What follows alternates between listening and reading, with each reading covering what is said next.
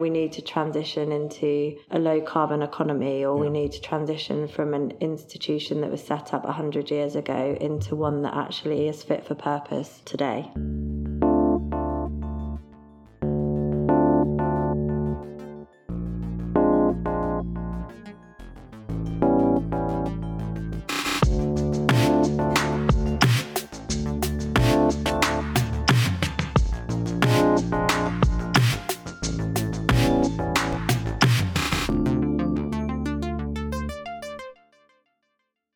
Hello, welcome to On the Edge, a podcast about making unexpected connections everywhere and anywhere. My name's Roland Harwood, and in each episode we talk with somebody who's making sense of our increasingly connected world. Today I'm really pleased to welcome designer and Uber connector Cassie Robinson. I've known her for over a decade, and I was keen to speak with her because she is literally connected to and on the edge of so many interesting people, programs and organisations that it's almost impossible to list them all. But let me attempt to highlight just a few. She started out her career as a fashion designer, and fast forward to now, she's the head of digital grant making at the National Lottery Community Fund in the UK.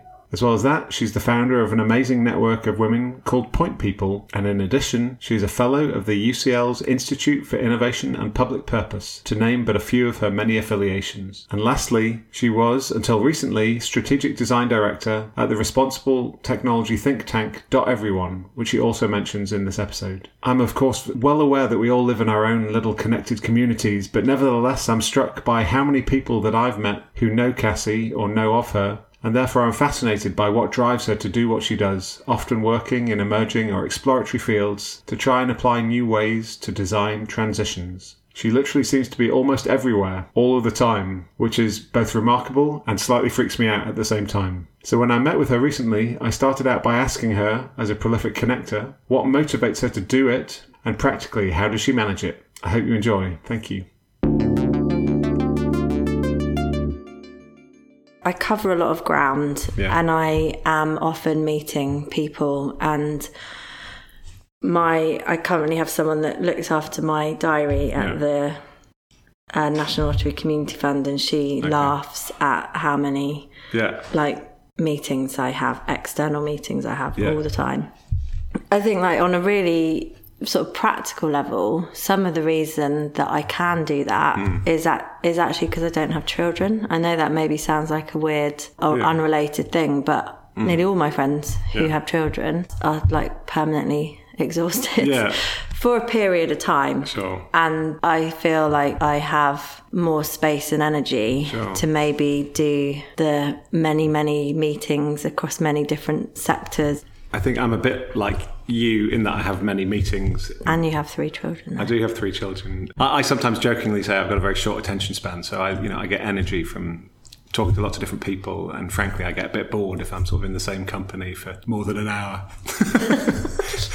Do you think you have a short attention span, or you seem to build long-lasting relationships? How do you balance the breadth of conversations and relationships that you've got with the depth that must be sacrificed to some degree? You've just made me realise, Roland, that maybe what this is all about is me avoiding intimacy. Maybe I'm just moving from person to person, not really connecting deeply with anyone because I'm basically trying to avoid intimacy.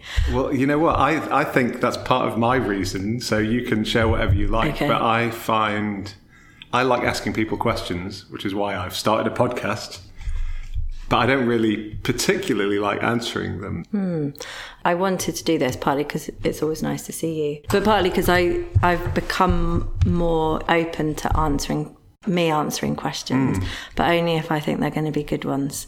And one of my friends said once, which really made me laugh, because I think I'm a very open person, and they said, but only if someone asks you the right question. And I think there is something about that for me in terms of, I don't like small talk. Probably some of it. Is it the right question, or is it the right sort of intention? I mean, if somebody just asked you a brilliant question, but they didn't care about you or care about the answer, you wouldn't answer it, would you? Yeah, that's true. It's probably both of those things.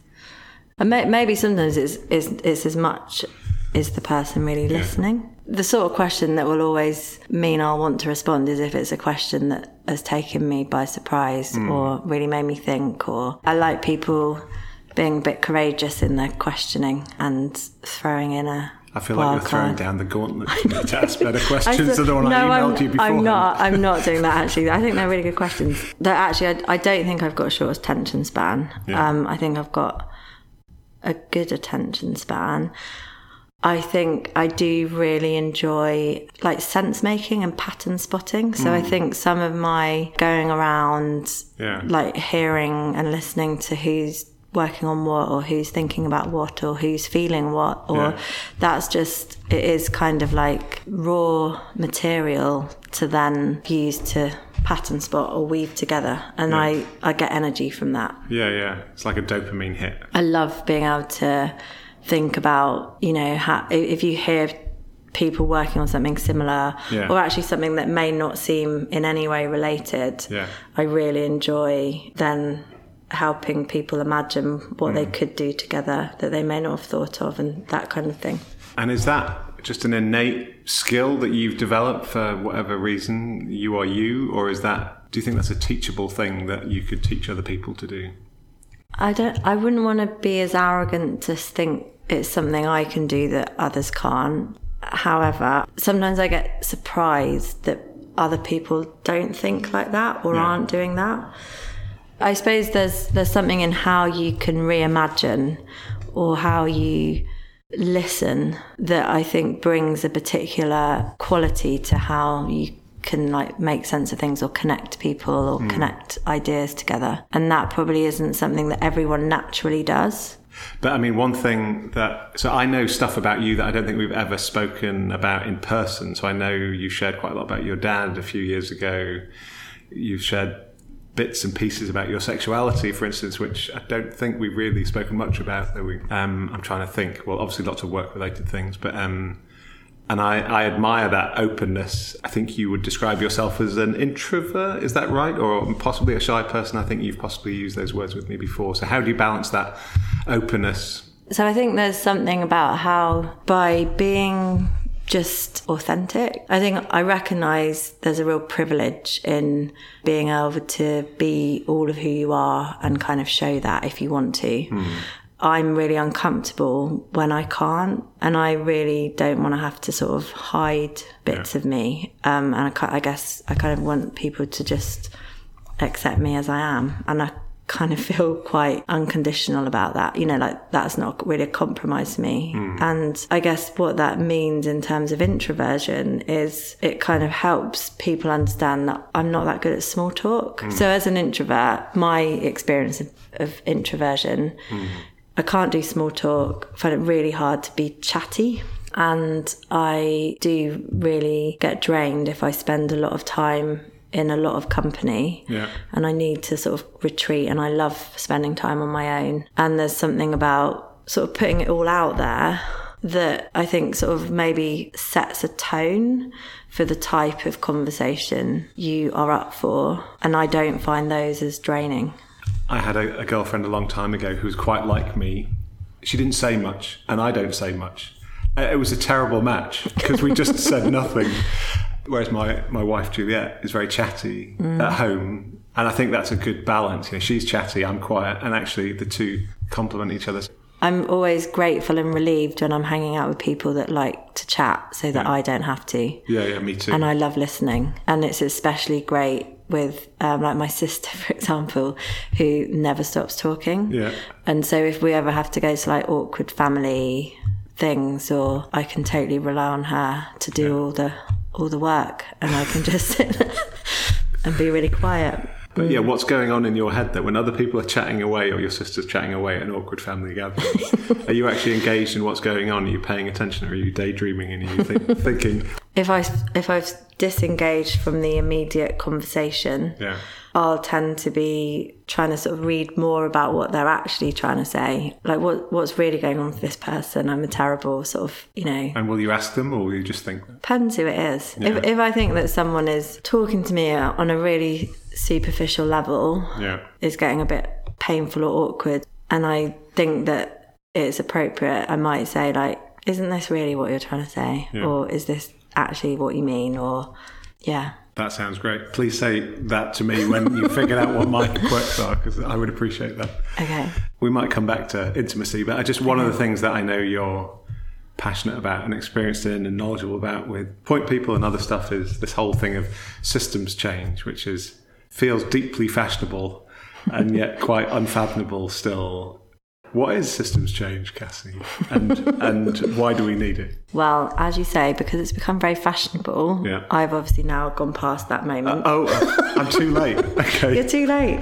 Well, I always talk about designing systemically rather than systems change. And what I mean by that is generally the kind of challenges that we face are complex. They have root causes, of which there are often multiple, and the nature of how we've solved problems and also how we think about the world, which is often siloed, individual, as if like a problem can be cut off from all the other things that it's related to and solved. That's kind of why I think we have needed different approaches to try and address some of the issues that we face. And I think some of those very linear, solution-focused ways are like plaster sticking. They're not really dealing with the interconnected root cause of things. So can you give an example? The way that .everyone designed their programs of work, I think, were really thoughtful in recognising the different bits of the puzzle that needed to be addressed. So if you're trying to... So what was the puzzle that they were addressing? Making responsible technology the new normal. I guess really what that's about is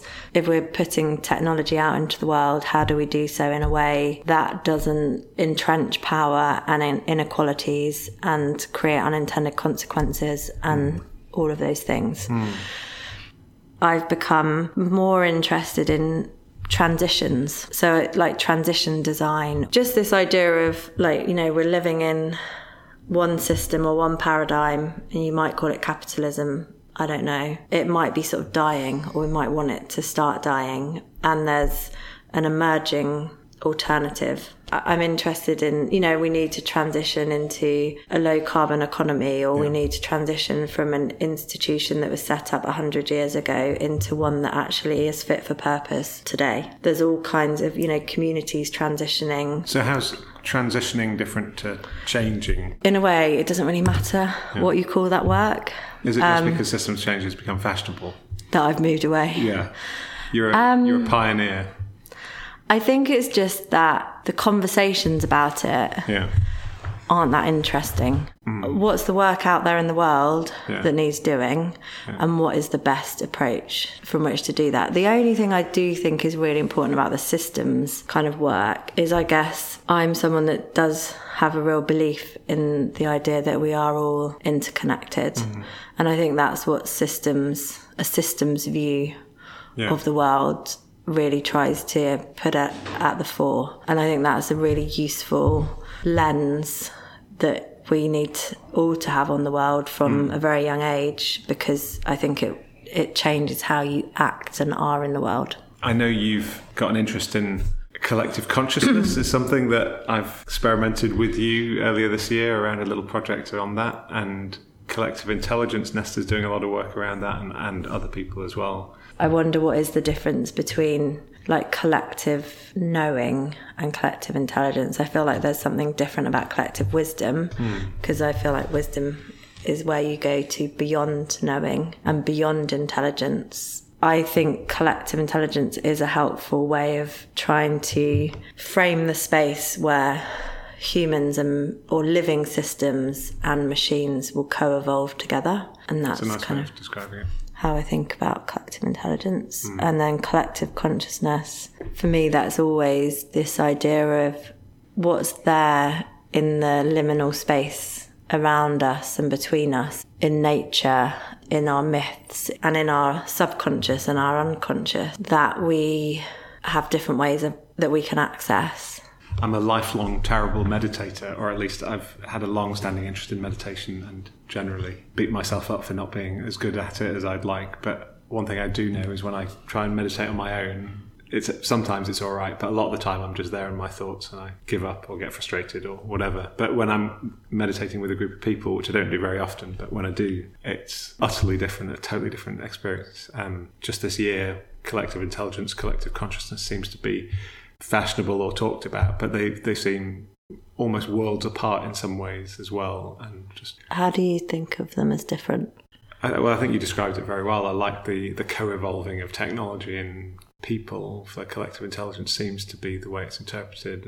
But collective consciousness is just, I guess far more kind of spiritual or something, just getting beyond the self and plugging into the web of relationships. It's, I don't know if you remember, ages ago, me and Ellie Ford won that competition that was called Ideas for London. And we got to stay in that little boat on top of the Royal Festival I was Hall. A bit jealous. That was with this idea called Londonscape, which was based on, the Tree of Souls in Avatar. Yeah.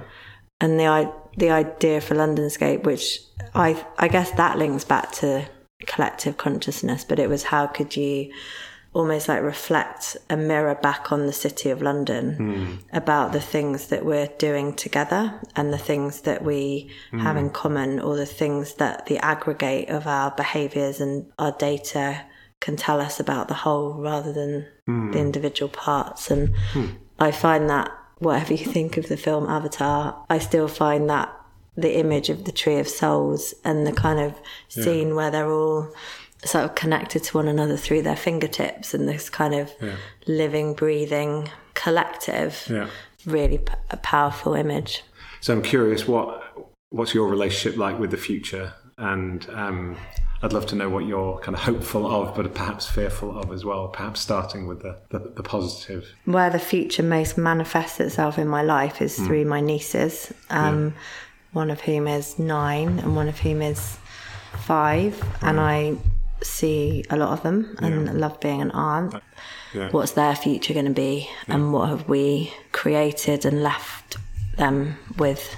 And I do kind of really like this idea of plural futures. I don't think we can know what one future is going to be, and I think there'll be many different ones. But I don't think I probably have thought enough about the future. There's people doing work now that's trying to encourage people to think more long term and to think about what it means to be a good ancestor, like Ella Saltmarsh and Bea Pembroke are doing the Long Time Project. And I think it is really important to think through what's the legacy we're leaving. But can I just challenge you on that? Because I would say you may not have thought about your own personal future, but I think through all the work that you do, it's quite future focused, isn't it? It's about trying to address challenges, it's trying to solve problems, make the world better. Is that not true? Yeah, but maybe it's, at the minute, a lot of my work feels a bit more responsive. Like doing the work I do, I'm always doing it because I have a hope that something can be better. Yeah. And that's like one of the that's kind of one of the things that drives me. I hope that we can change where power lies. I hope that we can have a future where there's much less. I think it's really unrealistic to say there'll be no inequalities, but I guess I'm hopeful that we can have a better future. Maybe it's just I don't use the word future. Okay. What word do you use? Like, where are we trying to get to? Or what does this look like? Or how will things be different? Yeah. You must have hope. Otherwise you wouldn't even bother, right? Yeah, no, I generally, even though people I think sometimes think I'm really grumpy, and I can... Some of my favourite people are grumpy. I've been told I'm scary and can be standoffish because that's my introversion. I actually really have a lot of faith in people and a real belief in people and always think the best of people until sort of proven otherwise. And I think that kind of belief in people and I guess therefore in humanity is the thing that gives me hope. But even with all the ingenuity and magic and problem solving, and I think we are entering into a time, or we already are, for lots of people not living in, Blackheath. We already are living in times of crisis, and I do think there'll be sort of turbulence for quite a long time.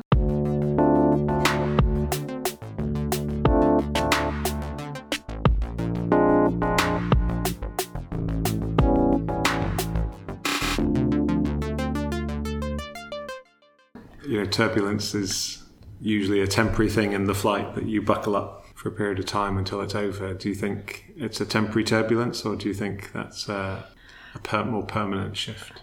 I think there'll be a turbulence that might go on for like quite a few decades, not just a few minutes. And I think it will have changed the state of things. I don't know if you've read, like Steven Pinker did a book last year, Enlightenment Now, where he looked at infant mortality, literacy rates, kind of the global sustainability goals. And by virtually every metric in every country, our lives are quantitatively and qualitatively better than they were 10 years ago, 100 years ago, 1,000 years ago. And yet I think we lack some perspective as well, perhaps historical perspective. I can't remember who was saying it, but... Oh, yes, I do. It was Mona Chalabi. That does the amazing data art. Yeah, because she was asked what era in history she would like to go back to. And she just made the statement that, compared with all other eras of history, being a woman, especially a woman, minority ethnic background, she wouldn't want to go back in any period of history. Right now, notwithstanding all the problems and the challenges, is still the very best time to be alive, and that's true. I think but statistically speaking, I think that is true. I don't think we see that or recognise that. I'm just curious why that is. I recognise it in myself, a fatalism in myself. I mean, that's a good thing to be reminded of. I guess it would also be really odd to be going around saying, shut up, we don't need to worry about this or that. Like, we're all fine because we're much better off than we were 10 years ago, 20 years ago. So you can acknowledge progress. And alongside that, I do believe the science around climate. But what do you make of Extinction Rebellion, say, this year, and Greta Thunberg, and how does that make you feel about climate? Well, Greta Thunberg, I just think she's amazing. And I mean, thank goodness she arrived and is doing what she's doing. I hope she's okay. Like, I just think, God, what a huge amount that she is carrying. I do feel like what she has mobilised and the energy she's created and the awareness she's created actually won't be put back in a bag. I feel like it has unleashed something that will continue to grow and create change. I'm less sure about Extinction Rebellion. I mean, I think they have and will also influence people's perception and awareness. I feel less sure about where that will go, because I think there's still a lot of people that are also not convinced by the kind of campaigning work that someone like Extinction Rebellion are doing. Extinction Rebellion is a movement with its own identity and brand, and obviously there's people behind it, but whereas Greta is an incredibly impressive young woman. But we do seem to want to put people on pedestals, don't we, to give us hope, or to, whatever it is. And you said earlier about moving away from a less individualistic to a more kind of collective future. I just wondered, when you said you weren't sure about Extinction Rebellion, was it because it wasn't sort of personified by a single angelic individual that seemed amazing, whereas Greta obviously is, you can relate more to her because she's an amazing young woman. I suppose it feels like her story and what she's done. I guess it's like she's come sort of from nowhere. You couldn't have designed for a Greta to arrive and mobilise the climate crisis movement. I suppose I find that more compelling, rather than it's just because it's not because she's an individual. It's just like, that's the kind of change. All of us, including me, that are trying to do designing change work. I guess she's a really good example of how often you can't design for those big change moments. And whereas Extinction Rebellion's model, I think the thing is, for me, that it's just, I've got a lot of respect for what they're trying to do. I'm hoping to take my nieces there when they're doing their sort of 2-week thing next week. It will need so much more than Extinction Rebellion. And of course it will also need so much more than Greta, but somehow I feel like she's already mobilised so much more. My eyes are more on what will happen because of her.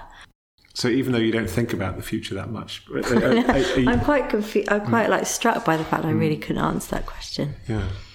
Anyway. Well, maybe you've answered it already, but what are you fearful about?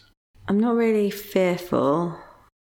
I think there's eruptions, or the turbulence will also have eruptions, and I wonder how things will play out. So I was feeling a real sadness and shame last week about just all my personal friends who've worked on climate for years, and it's not like I've been twiddling my thumbs doing nothing, but I haven't been someone that's been particularly focused on climate, and recognizing, or just thinking, God, how must they feel now? And on the one hand, of course, this is amazing. More people are starting to pay attention to this, but there must be part of them that's I can't believe, we've been saying this for years and you've literally not really paid any attention. And I guess someone, Imi, rightly sort of called me out for that, sort of by saying, well, think how Indigenous communities must feel.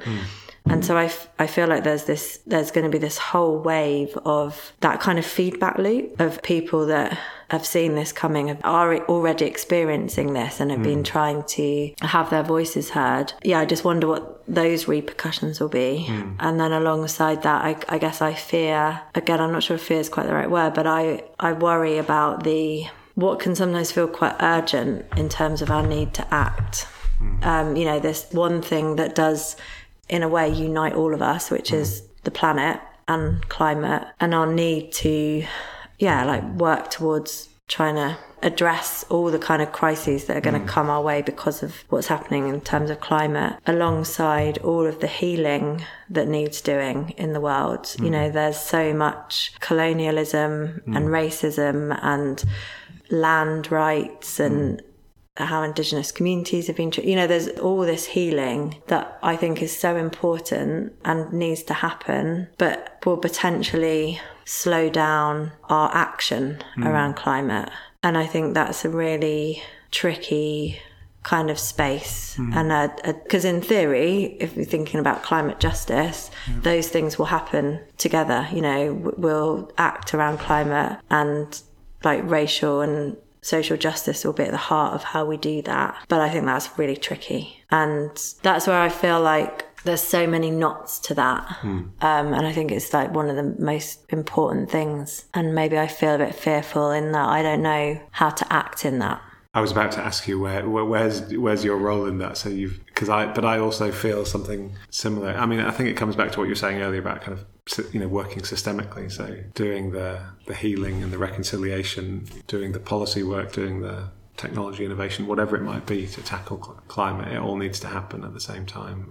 Yeah, I guess there's a plurality that you can have in your work or in how you act. This is something I've talked a lot about with Rachel, my old boss at Everyone, around what's the role of white women like she and I who are in positions of privilege.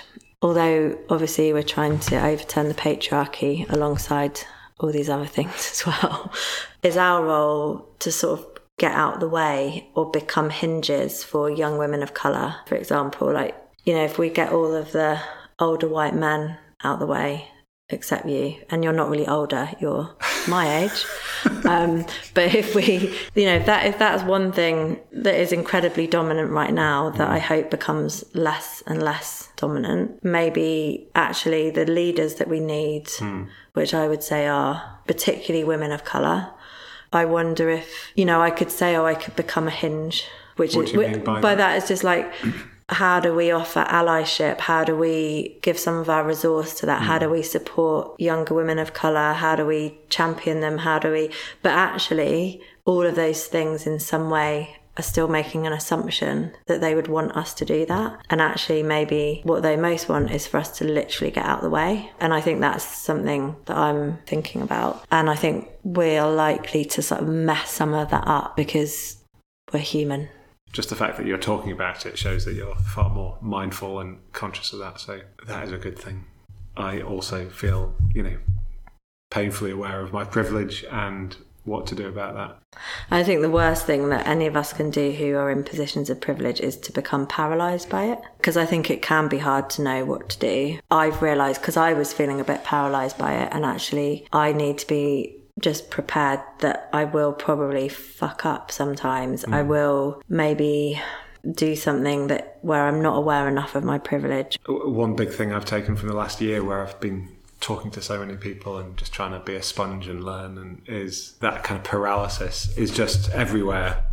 Too many choices, too many options, too much data, too much opportunity in some cases, but that creates a sort of rabbit in the headlights kind of fear response or something, paralysis. And what there's not too much of, that just made me think when you were saying that, there's not too much care. There'll never be too much care in the world, whether that's caring for each other or caring for the planet or caring enough that you sometimes get it wrong. Forgiveness sometimes. Yeah, and I feel like, and actually like just having skin in the game. I feel really privileged to be actively thinking about how I can have more skin in the game, because as someone that doesn't have kids, that doesn't really have any responsibilities or ties particularly, that is quite comfortable at taking big risks, I feel like I should be making more use of that for something much bigger than me. And that's probably one of the main questions that I'm asking. I would say I ask myself that all the time.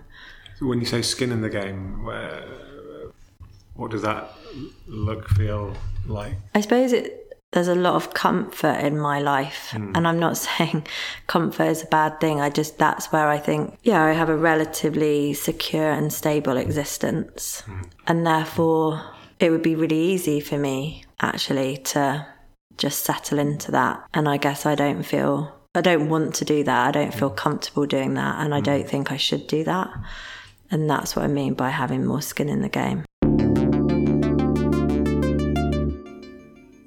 So there we go. I hope you found my conversation with Cassie interesting and relevant to your own life and work. It's fascinating to me how Cassie talks so openly and honestly about what's important to her. I have huge respect for the value she creates, often with little or no direct benefit to herself. And if you accept the premise of this podcast, namely that we're all living on the edge of multiple possible futures, then perhaps we can all learn something from the way that Cassie spoke about the way we need to design transitions and strive towards more collective transformation. I hope you enjoyed listening to the 6th episode of On the Edge. So before we go, please can I ask that you rate, comment or subscribe and share it with others who you think might like it as well, using the hashtag #OnTheEdge. This will encourage us to keep on making new connections and to find more interesting people to talk to and to share those conversations with you.